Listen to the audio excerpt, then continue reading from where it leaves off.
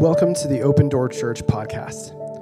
Our prayer is that you will be encountered and encouraged by the Holy Spirit and challenged by the word of the Lord. May the Lord bless you and stir faith as you listen to this week's message.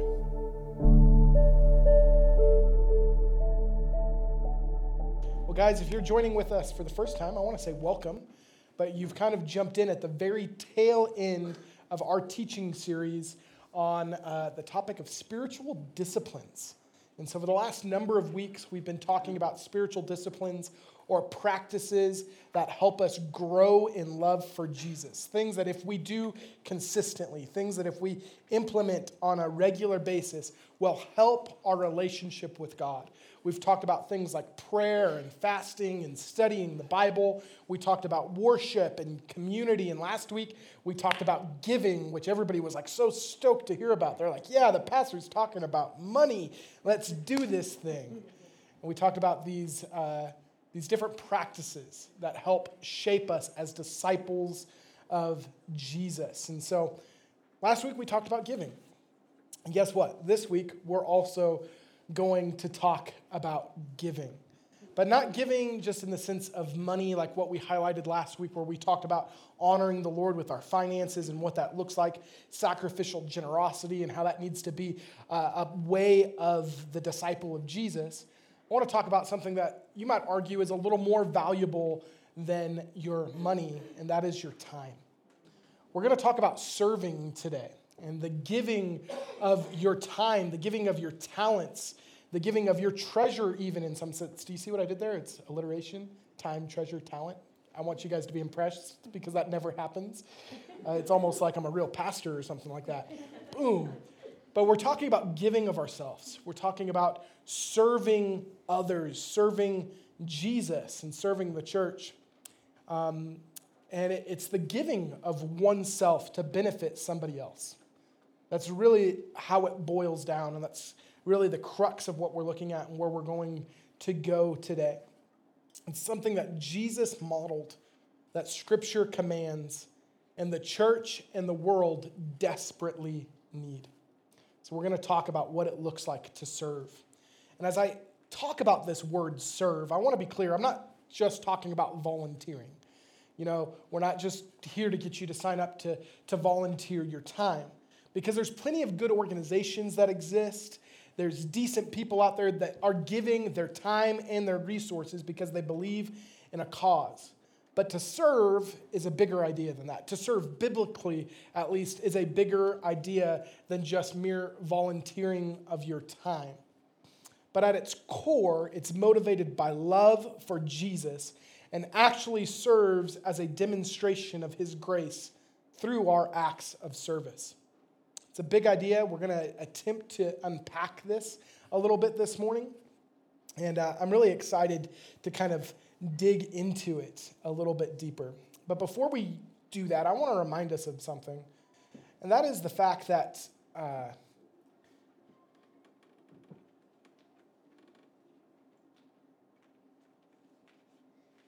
if you're visiting with us, these awkward pauses where I stop are definitely planned 100% of the time. They're for dramatic effect. No. If you guys want to be, if I can I be honest here? Because I realize I'm losing my train of thought, but I got to be real. I have the anointing oil on my fingers still, and so when I went to go scroll to follow my notes, it didn't move. And so then I had this kind of brain shut off moment where I was like, what do I do? Now I have to click because my finger is oily. It won't work. Anyway, everybody know what we're talking about? Everybody's like, wow, what a colossal waste of time, Pastor Nate. We're talking about giving, or we're talking about serving. Wow, I went back a week. I use that analogy that giving and serving are kind of the same, just different things that we give. Whew, Jesus help me. I wanted to remind us of this, is that guilt is almost always a terrible motivator to do something. I say that because I want to remind us, like when we were talking about prayer, I didn't teach on prayer because I just thought you guys were a bunch of like lazy disciples that needed to pray more, and I wanted you to feel guilty and have you guys pray more. In the same way, I didn't want you guys just to fast out of a place of guilt because you felt like you were a lousy faster, so you're going to fast more because you felt guilty. And I just want to be clear, as we talk about serving today, as we talk about giving of your life and giving of your time to a particular cause, and I'm going to kind of highlight here talking about the church in general, I don't want you to serve the ministry. I don't want you to serve God or even other people, as we kind of highlight these different things, out of a place of guilt. It's got to be motivated by love for Jesus. And if it's not, guilt is just a terrible, terrible motivator in this sense. And so, I know a lot about guilt tripping people. I hate to admit that I've done it quite frequently, and I like to think that I don't like guilt trip people into like going to church or like giving the tithe or something like that. But you can ask Cody, who sits here on the front row, that I guilt trip people a lot into playing ultimate frisbee. Prime example, like last Sunday, I called Cody up, and we were down one player to play like even teams on Ultimate Frisbee. If you guys don't know, this is an important announcement for the church. We play Ultimate Frisbee every Sunday at Yamaguchi at 6 o'clock.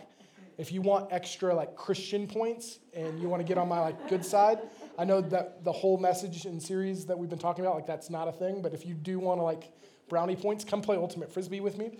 I'd be stoked, but I can call Cody up, and he's determined in his heart that he's not going to come. He went and like worked out at the gym, and he's like, I did leg day. I'm not going to be there. But instead, I called him up, and I was like, Cody, we are down one person. We need you. Like, no, I don't know, man. I don't really want to come. I was like, but we need you. And who was there 5 minutes later was Cody, and we had excellent games of Ultimate Frisbee. And I'm talking about how guilt is a terrible motivator for some things, except for Ultimate Frisbee. So if I guilt you into coming to play Ultimate Frisbee, know that that does not fall into the category of talking about guilt. But the reality of it is I just don't want us practicing these things. I don't want us to feel like we're going to pray more, we're going to fast more, we're going to give more, we're going to open ourselves up to community more because the pastor made us feel guilty on a Sunday morning in a message. If you feel convicted about these things, that's a good thing. That's a great place to start. We want that.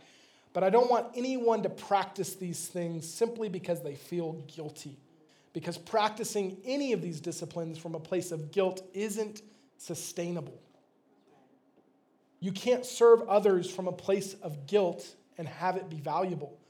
You also can't sustain an act or a life of service to other people based out of a place anywhere other than love for Jesus. I had a missionary friend kind of talk one time about how like he's motivated to go and minister to people in all of these different places. And one of the things that he said was, my compassion will run out. Me feeling sorry for people and the situations that they're in, it eventually comes to the end. But there's one thing that never comes to an end, and that is the worthiness of Jesus. And so having the worthiness of Jesus serve as the motivating factor for us to be disciplined in these different areas is the only thing that is sustainable. Our service to God, to the church, and to one another is only properly motivated. Wow, that's not even close to what I wrote. Our service to God, to the church, and to one another is only profitable when motivated by love. I want you to hear what the Apostle Paul says here in Galatians 5:13. He says, "For you, brethren, have been called to liberty. Only do not use liberty as an opportunity for the flesh, but through love serve one another. For all the law is fulfilled in one word, even in this, you shall love your neighbor as yourself." But through love, I want you to kind of envision this, that language, through love. Love is the avenue. It's the conduit for our service to be effective. I don't want you to listen to this message today and from a place of shame or guilt, like I've talked about, feel like you need to sign up to serve on the worship team or like try to like put in your hours and put in your time serving in the nursery or something like that. Service through love is far more impactful than service through obligation. You can ask my wife that question. You could ask her to kind of demonstrate that. Has anybody here ever done something for their spouse because you wanted something in return? I have cleaned the house vigorously because I wanted to go snowmobiling or snowboarding at one point in time and wanted to ask Kelly if I could go. And so she'll come home and the house will be like magically clean and all these things that I've done because there's this underlying motivation that I want to do something and I want to get something. This is confession time. Pray for your pastor. I am weak and I need help, but I've done that. How many of you, okay, nobody's confessing to this. How many of you have a spouse that has done something like this? Does that make sense? We don't need confession time or anything this morning, but there's a difference when I serve my wife out of manipulation or I serve my wife out of obligation, like I know I need to do something, and when I serve my wife simply from a place of love. And I would like to say that there are just an abundance of times where I go above and out of my way to do something special for my wife, and I know that I should simply because I love her and not because I need something from her. But those are the moments that I guarantee you my service is more impactful and recognized on her behalf. Does that make sense? Right? All the ladies in this room can agree. Like when your husband gets you flowers just to get you flowers because he loves you, there's something special there. Or he does the dishes, or he cleans the floor, or something. I don't know. You guys get where this is going, and I hope that you can track with my thought there.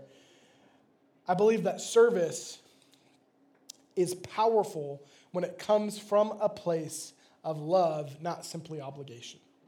In the same way that I think that God is interested in our prayer because we want to pray, not just because we're obligated to pray because we're Christians. Or even last week when we talked about giving, God isn't looking for us to give from a place of obligation, but he wants it to be a cheerful experience for us, right?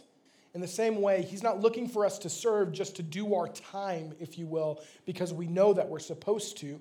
It happens with a motivation of the heart, and he's interested in what's driving that fact. Does that make sense? He wants us to serve out of a place of love. Excuse me.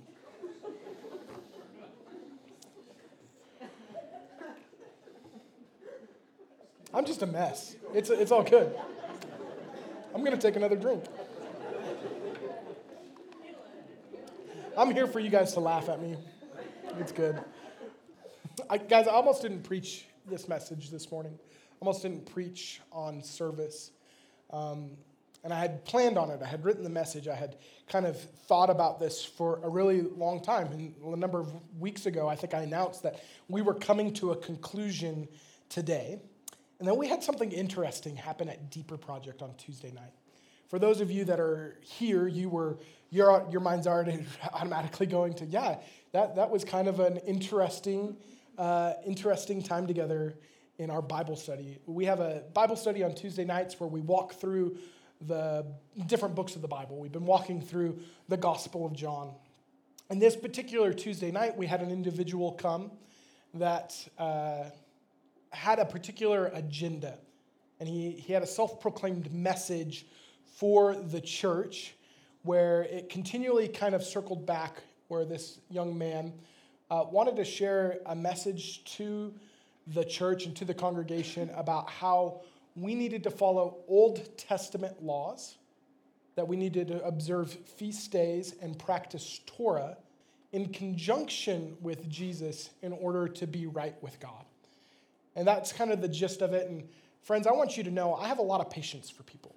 I have a lot of patience for people that are even spiritually immature and walking through different scenarios and making room for people to have ideas that are wrong that we can gently come in and correct. But on Tuesday night, we had this kind of back and forth, distracted nature of a service where everything was coming back off of the Gospel of John that we were supposed to be studying and pointed back to this individual's kind of message of us needing to have something in addition to Jesus' sacrifice in order for us to be right with God. And I would have to say that, friends, I believe that to be demonic. I believe that to be disruptive, and I believe that to be blasphemous and heresy. And I want to kind of address the situation here in my message because the Lord was stirring something passionately in me in terms of this message on serving today. And so,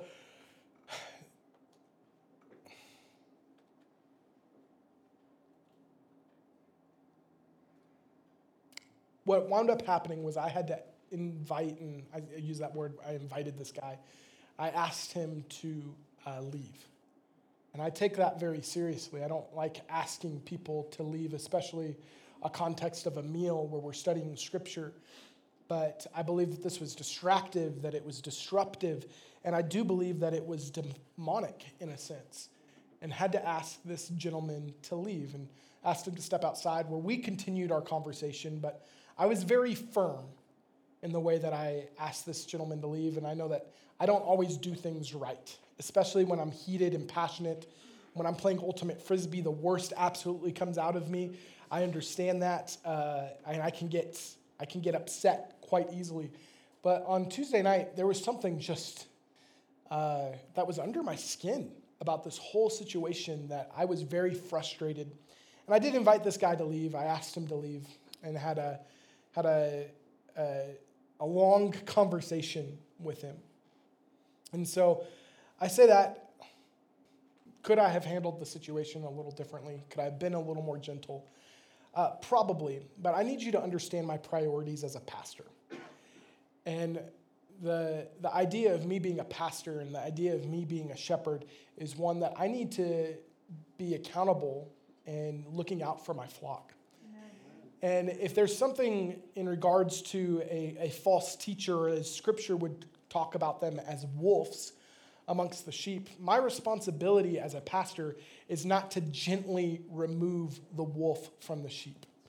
My responsibility, first and foremost, is to protect the sheep. And I want to be clear. If you have questions about how that happened on Tuesday night, or if you have things that you're wondering why I did what I did and the way that I did it, I would encourage you to talk to me, because I know that I've received some kind of texts and phone calls, and I would just want to let you know that I'm an open book. My office is open, and I would encourage you to come and ask me questions, to talk with me personally about my reasoning for this. But in the grand scheme of things, it was days later that Pastor Adam and I were still talking, and we were still upset about this whole encounter. Like, we were still kind of frustrated about how everything had happened and what was taking place. And it was so much more about what this gentleman was saying.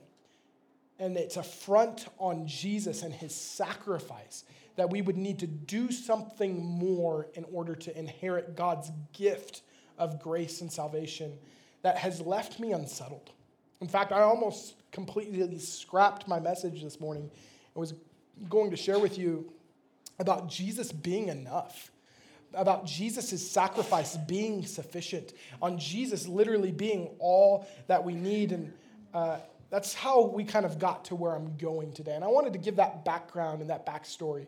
It's not up here me making apologies or something like that. I want you to understand where my heart is in going forward with this message, because I don't want somebody to become confused about us having to do something in order to be saved, in order for us to earn salvation. It doesn't come from a place of us doing more for God. There is nothing that we can do for God more in order for us to receive love from Him. Does that make sense? He loves us because that's who He is. And I want to kind of delve into that just a little bit deeper here. And so as a pastor, I want you to know that I care greatly about the people that God has entrusted with us here. I care deeply about our ministry and each and every one of you. I also care about this gentleman that I had to ask to leave. What a lot of people didn't see was that we did follow up with him. We did make sure that he was safe and that he was okay, that he had the things that he needed. There was follow-up conversation with that. But more importantly than any of this, I care about Jesus and Jesus receiving the glory that is due his name. And the idea that we're saved by anything other than what Jesus did on the cross is a lie straight from the pit of hell. And it's something that I can't kind of casually pretend didn't happen. And so you might be wondering here, what does any of this have to do with the topic of serving? Why are we talking about this? Where did this come from? I hope this will help make sense this morning. Turn with me to Ephesians chapter 2, verse 1 through 10. As for you, you were dead in your transgressions. Just so everybody understands,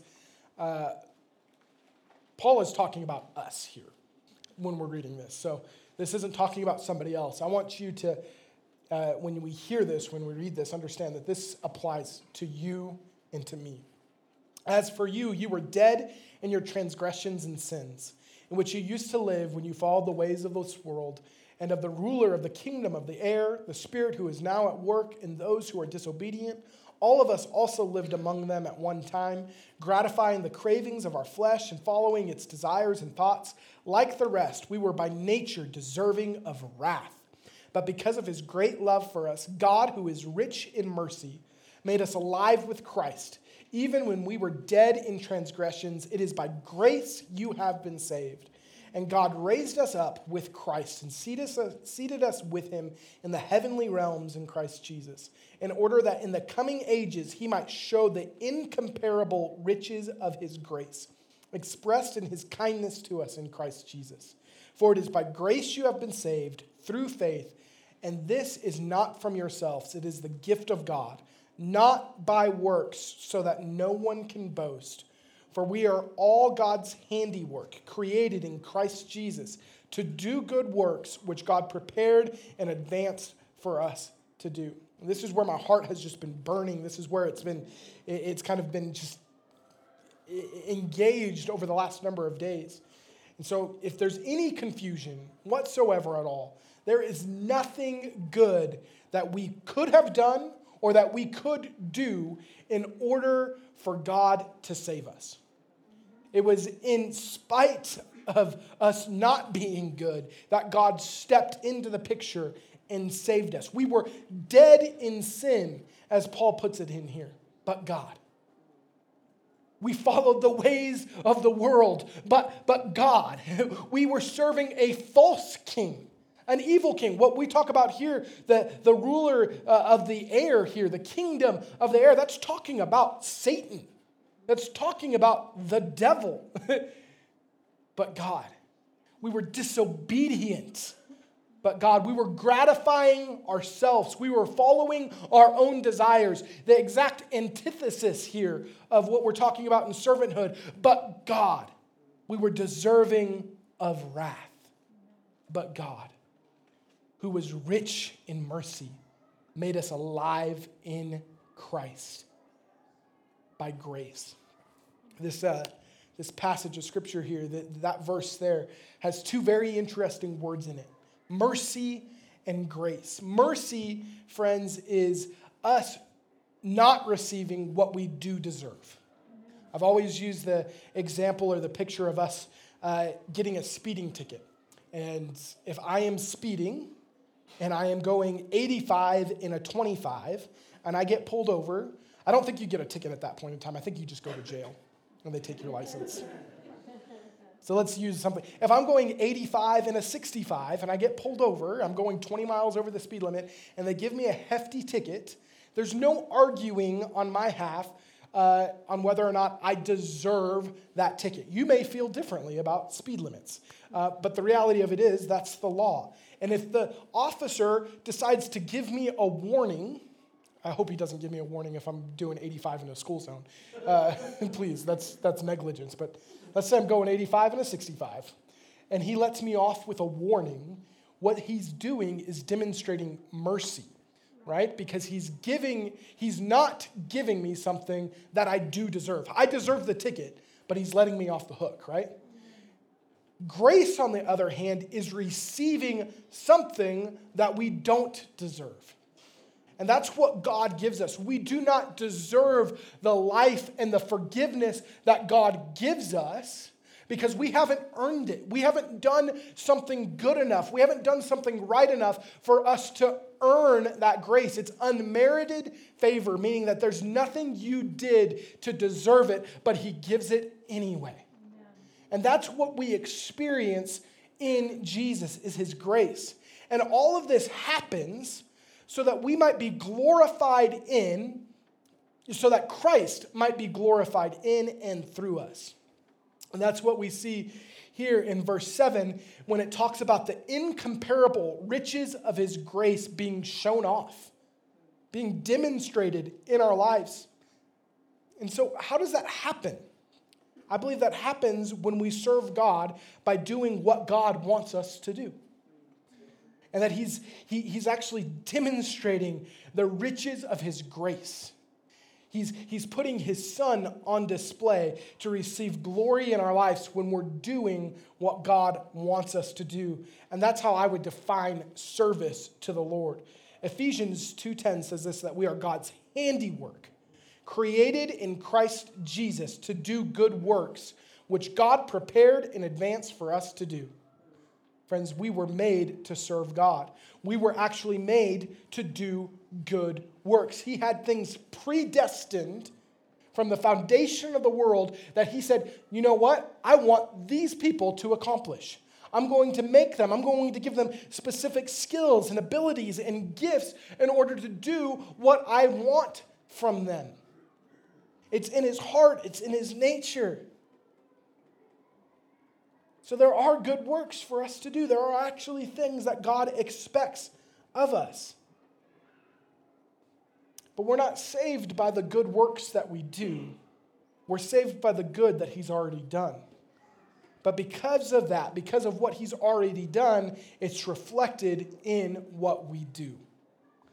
This can be somewhat confusing, and it's something that, a conversation that has been being had for millennia now. But if we read what James says in James chapter 2, 14 through 20, we get some greater clarity on this whole thing. It says, what does it profit? I'm in James chapter 2, verse 14. What does it profit, my brethren, if someone says he has faith but does not have works? Can faith save him? If a brother or sister is naked and destitute of daily food, and one of you says to them, depart in peace, be warmed and filled, but you do not give them the things which are needed for the body, what does it profit? Thus also faith by itself, if it does not have works, is dead.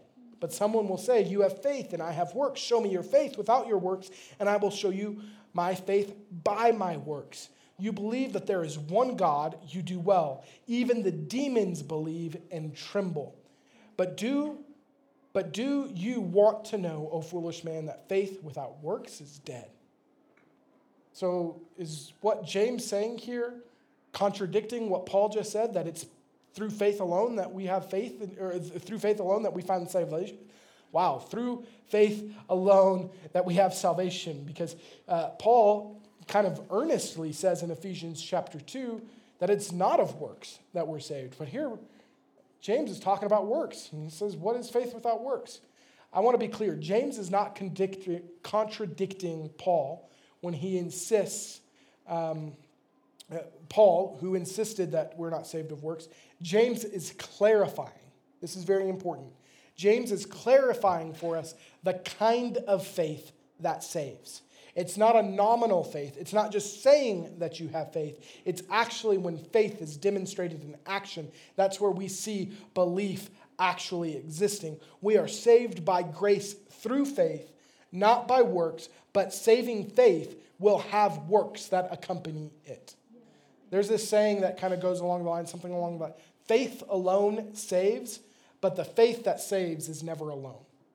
Does that make sense? I think that's very profound. And so as we're talking about serving, as we're talking about doing this for and with God, I want to be abundantly clear, and I think I have been, that our serving, our doing good works in no way aids our salvation, but actually stems out because of our salvation. Our salvation is the reason for our serving. Our serving is not our means of salvation. Does that make sense? Us doing good? Cool. So belief in Jesus is demonstrating, belief. Wow, I don't know how I wrote words today because when I'm reading them, they don't make sense. But belief in Jesus is demonstrated in us actually doing what he asked us to do. And so, with all that being said, each one of our disciplines that we've chosen to teach on, they could easily become sermon series in themselves. You know, we've talked about prayer, we talked about Bible reading, we talked about giving, all these different things. I could take multiple weeks to expound upon each and every one of these topics, and we would still need to write a book in order to cover them thoroughly and exhaustively. So we're not going to do that today when we're talking about serving, but I do want to highlight three particular things, and they're going to be highlighted very, very quickly. But I kind of want to say this about serving, and the kind of the idea of it being a spiritual discipline. We serve God, we serve others, and I believe that there is a responsibility for us as a spiritual discipline to serve the local church. I'm going to kind of look at those in just a moment. And so, but before we get into any of that, our motivation for serving comes from the fact that God expects us to do it, and he models it himself. We serve because Jesus serves. Just like with the other disciplines, we pray because Jesus prayed, right? We're doing them because Jesus demonstrated them to us, and we want to be more like Christ, right? We looked at Jesus praying. We looked at Jesus fasting. We looked at Jesus in the context of community. We looked at Jesus worshiping. We looked at these different things, and we want to see those replicated in our lives because we want to be like Jesus. And we serve because Jesus serves. This is what Jesus would say in Mark chapter 10, verses 42 through 45. He says that he called them to himself and said to them, "You know that those who are considered rulers over the Gentiles lord it over them, and their great ones exercise authority over them. Yet it shall not be so among you. But whoever desires to become great among you shall be your servant, and whoever of you desires to be first shall be the slave of all. For even the Son of Man did not come to be served, but to serve. And he gives his life as a ransom for many." You see, Jesus gave everything in service to others. He literally laid down his life as a ransom here that we see. And that has to be the model for us when we approach this idea of serving others. In all application in serving God, is that it's our life laid down no longer for our selfish goals and motivations, but rather for that of the Lord. And it's this idea of serving others by putting their needs before our own and sacrificing our time and sacrificing our abilities in order to seeing someone else bettered because of it. I think fitting in this is Philippians chapter 2, verses 3 through 8. It says, "Let nothing be done through selfish ambition or vain conceit, but in lowliness of mind, let him esteem others better than himself. Let each of you look out not only for his own interests, but also for the interests of others. So let this mind be in you, which was also in Christ Jesus, who, being in the form God, did not consider it robbery to be equal with God, but made himself of no reputation, taking on the form of a bondservant, and coming in the likeness of men. And being found in appearance as a man, he humbled himself and became obedient to the point of death, even the death on the cross." I want to have the mentality and the mindset of Christ of viewing others as better than myself, as worthy of my time, as worthy of being inconvenienced, that I might serve them like Christ serves us. And it's something that I need help with because guess what? Nate Ward likes himself. I like my own stuff. I like living for myself. And that is something that the gospel comes to disrupt and change and rearrange priorities, that I might live for the betterment of others rather than just for myself. Does that make sense? I think it's a given, and this was my first point. We're not going to spend a huge amount of time here, but that we're called to serve the Lord. We're called to serve God. And there's a bunch of different passages of Scripture that we could kind of jump in on this, but I think Colossians 3:23 and 24 provides a very just blanket, strong covering here where it says, whatever you do, do it heartily as to the Lord and not to men, knowing that from the Lord you will receive the reward of the inheritance, for you serve the Lord Christ. There is this mentality that whatever we set ourselves to do, we should have the mindset that we're doing it for the Lord. So whether it's cleaning toilets, whether it's answering phones, whether it's your job as a mother or a father, understanding that everything we do needs to have it in perspective of we're doing this for the Lord. Now, if you're actively robbing banks or dealing drugs, please revisit this statement because don't be doing that for the Lord. Have the mindset that what you're doing is for the Lord, and he probably doesn't want that, so let's change. Anyway, you guys get what I'm saying. But there's plenty of ways that we are called to serve the Lord, and the simplest of that is being demonstrated by following his commandments. John 15:14 says this, that you are my friends if you do what I command you. And I love the inverse of that in John 14:15, inverse of the references. He says that if you love me, you'll keep my commandments.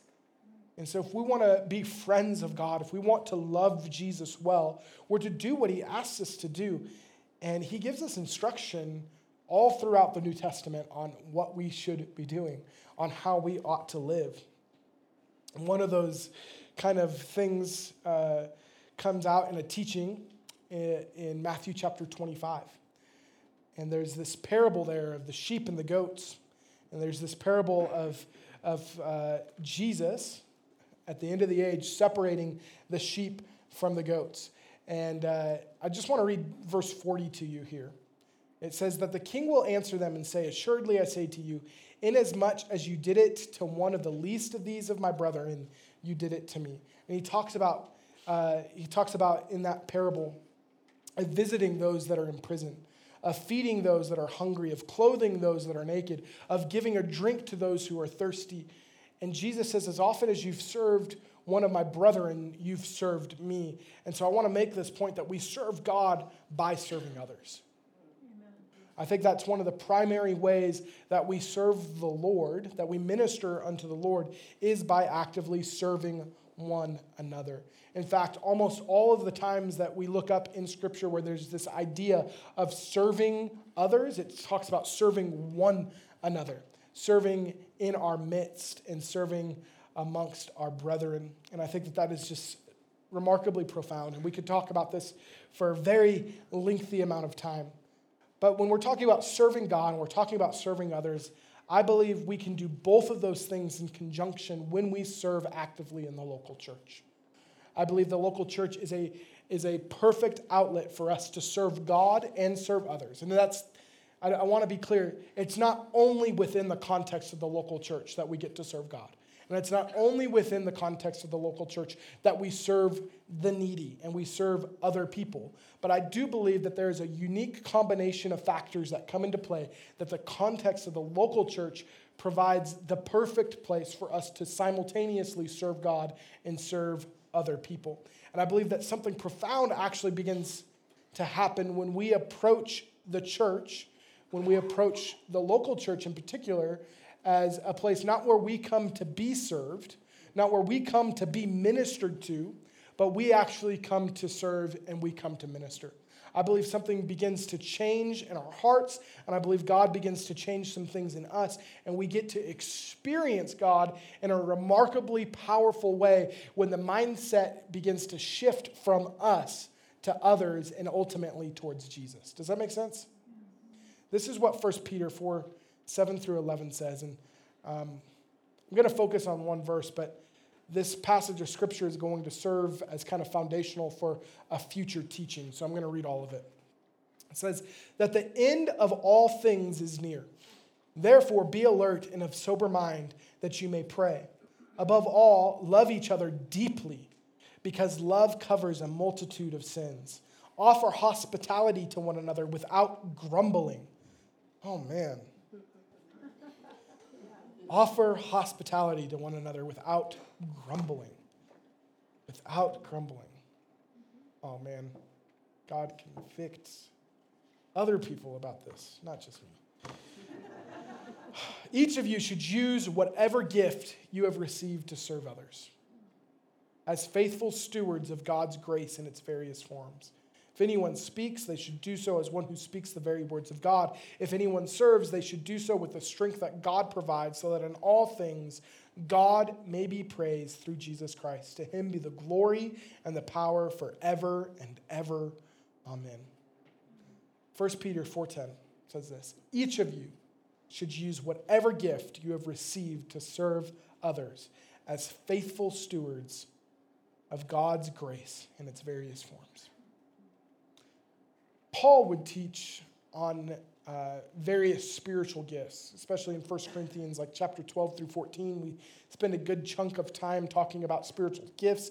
We also, in that same passage of Scripture, talk about the body of Christ and everybody serving a particular role and having particular gifts. And I want to be clear that I believe that each and every person is uniquely crafted by God with different skills, with different giftings.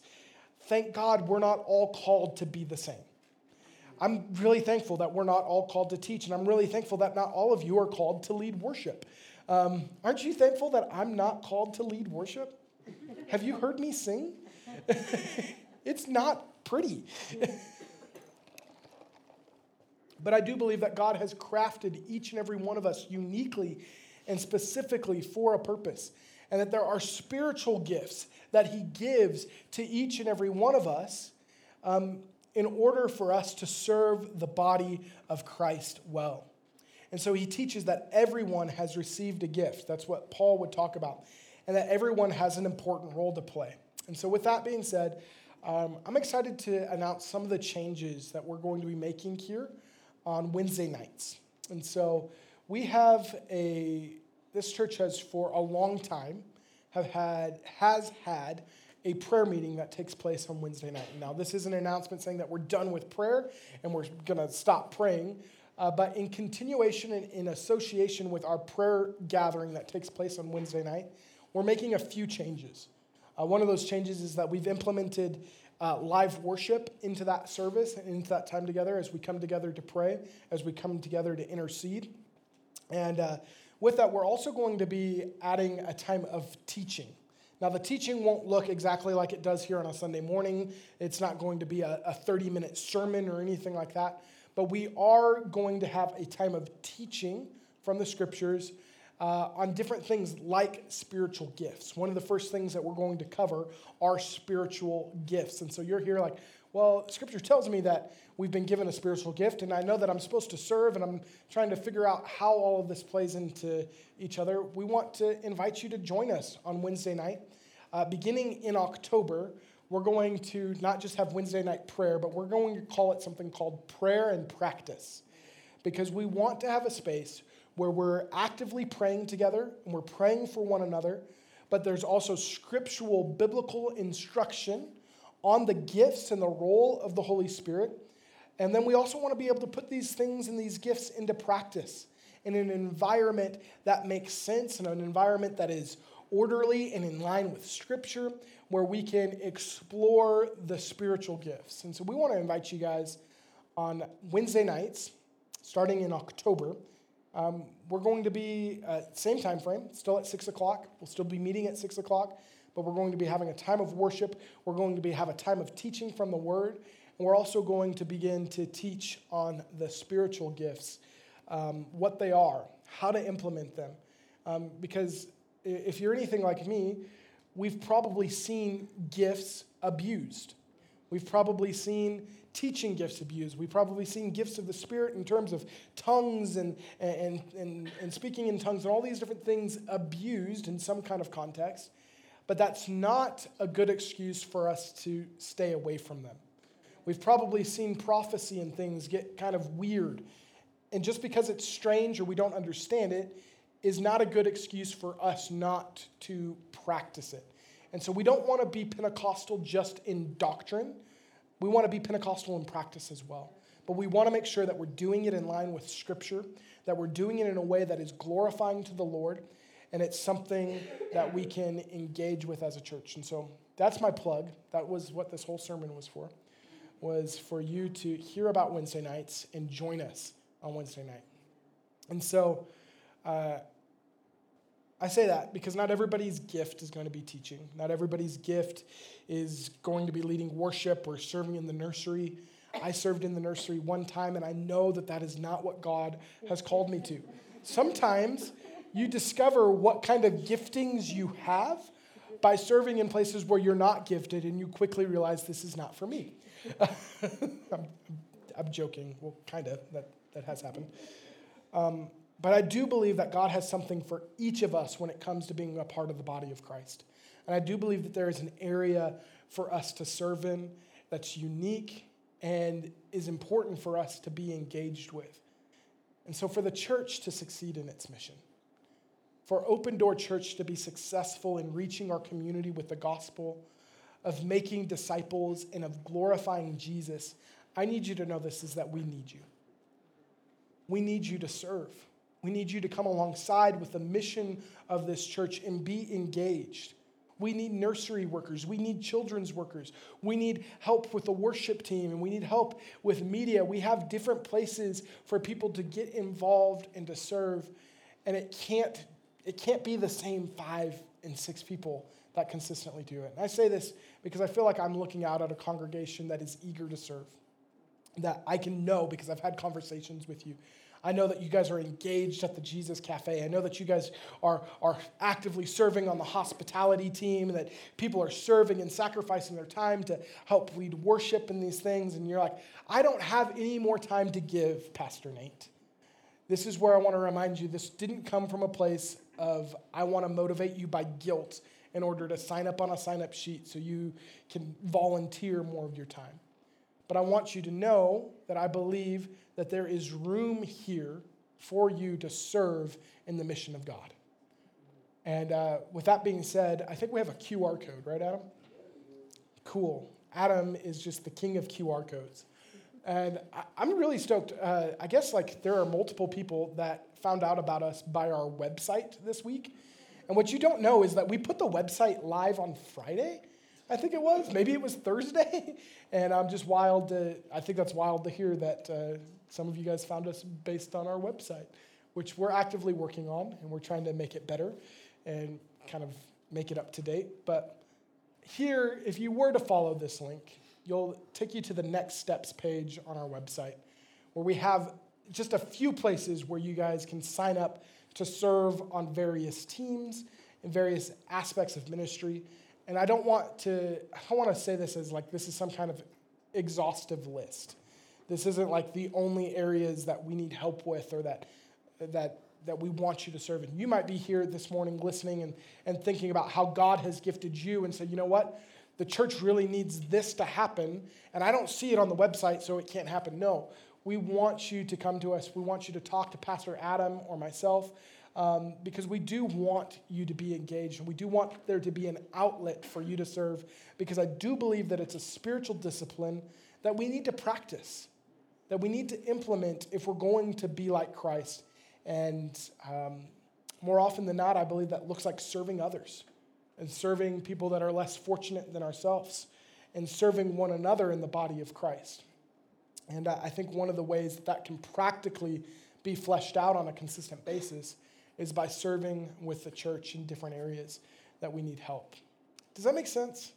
You guys tracking with me on that?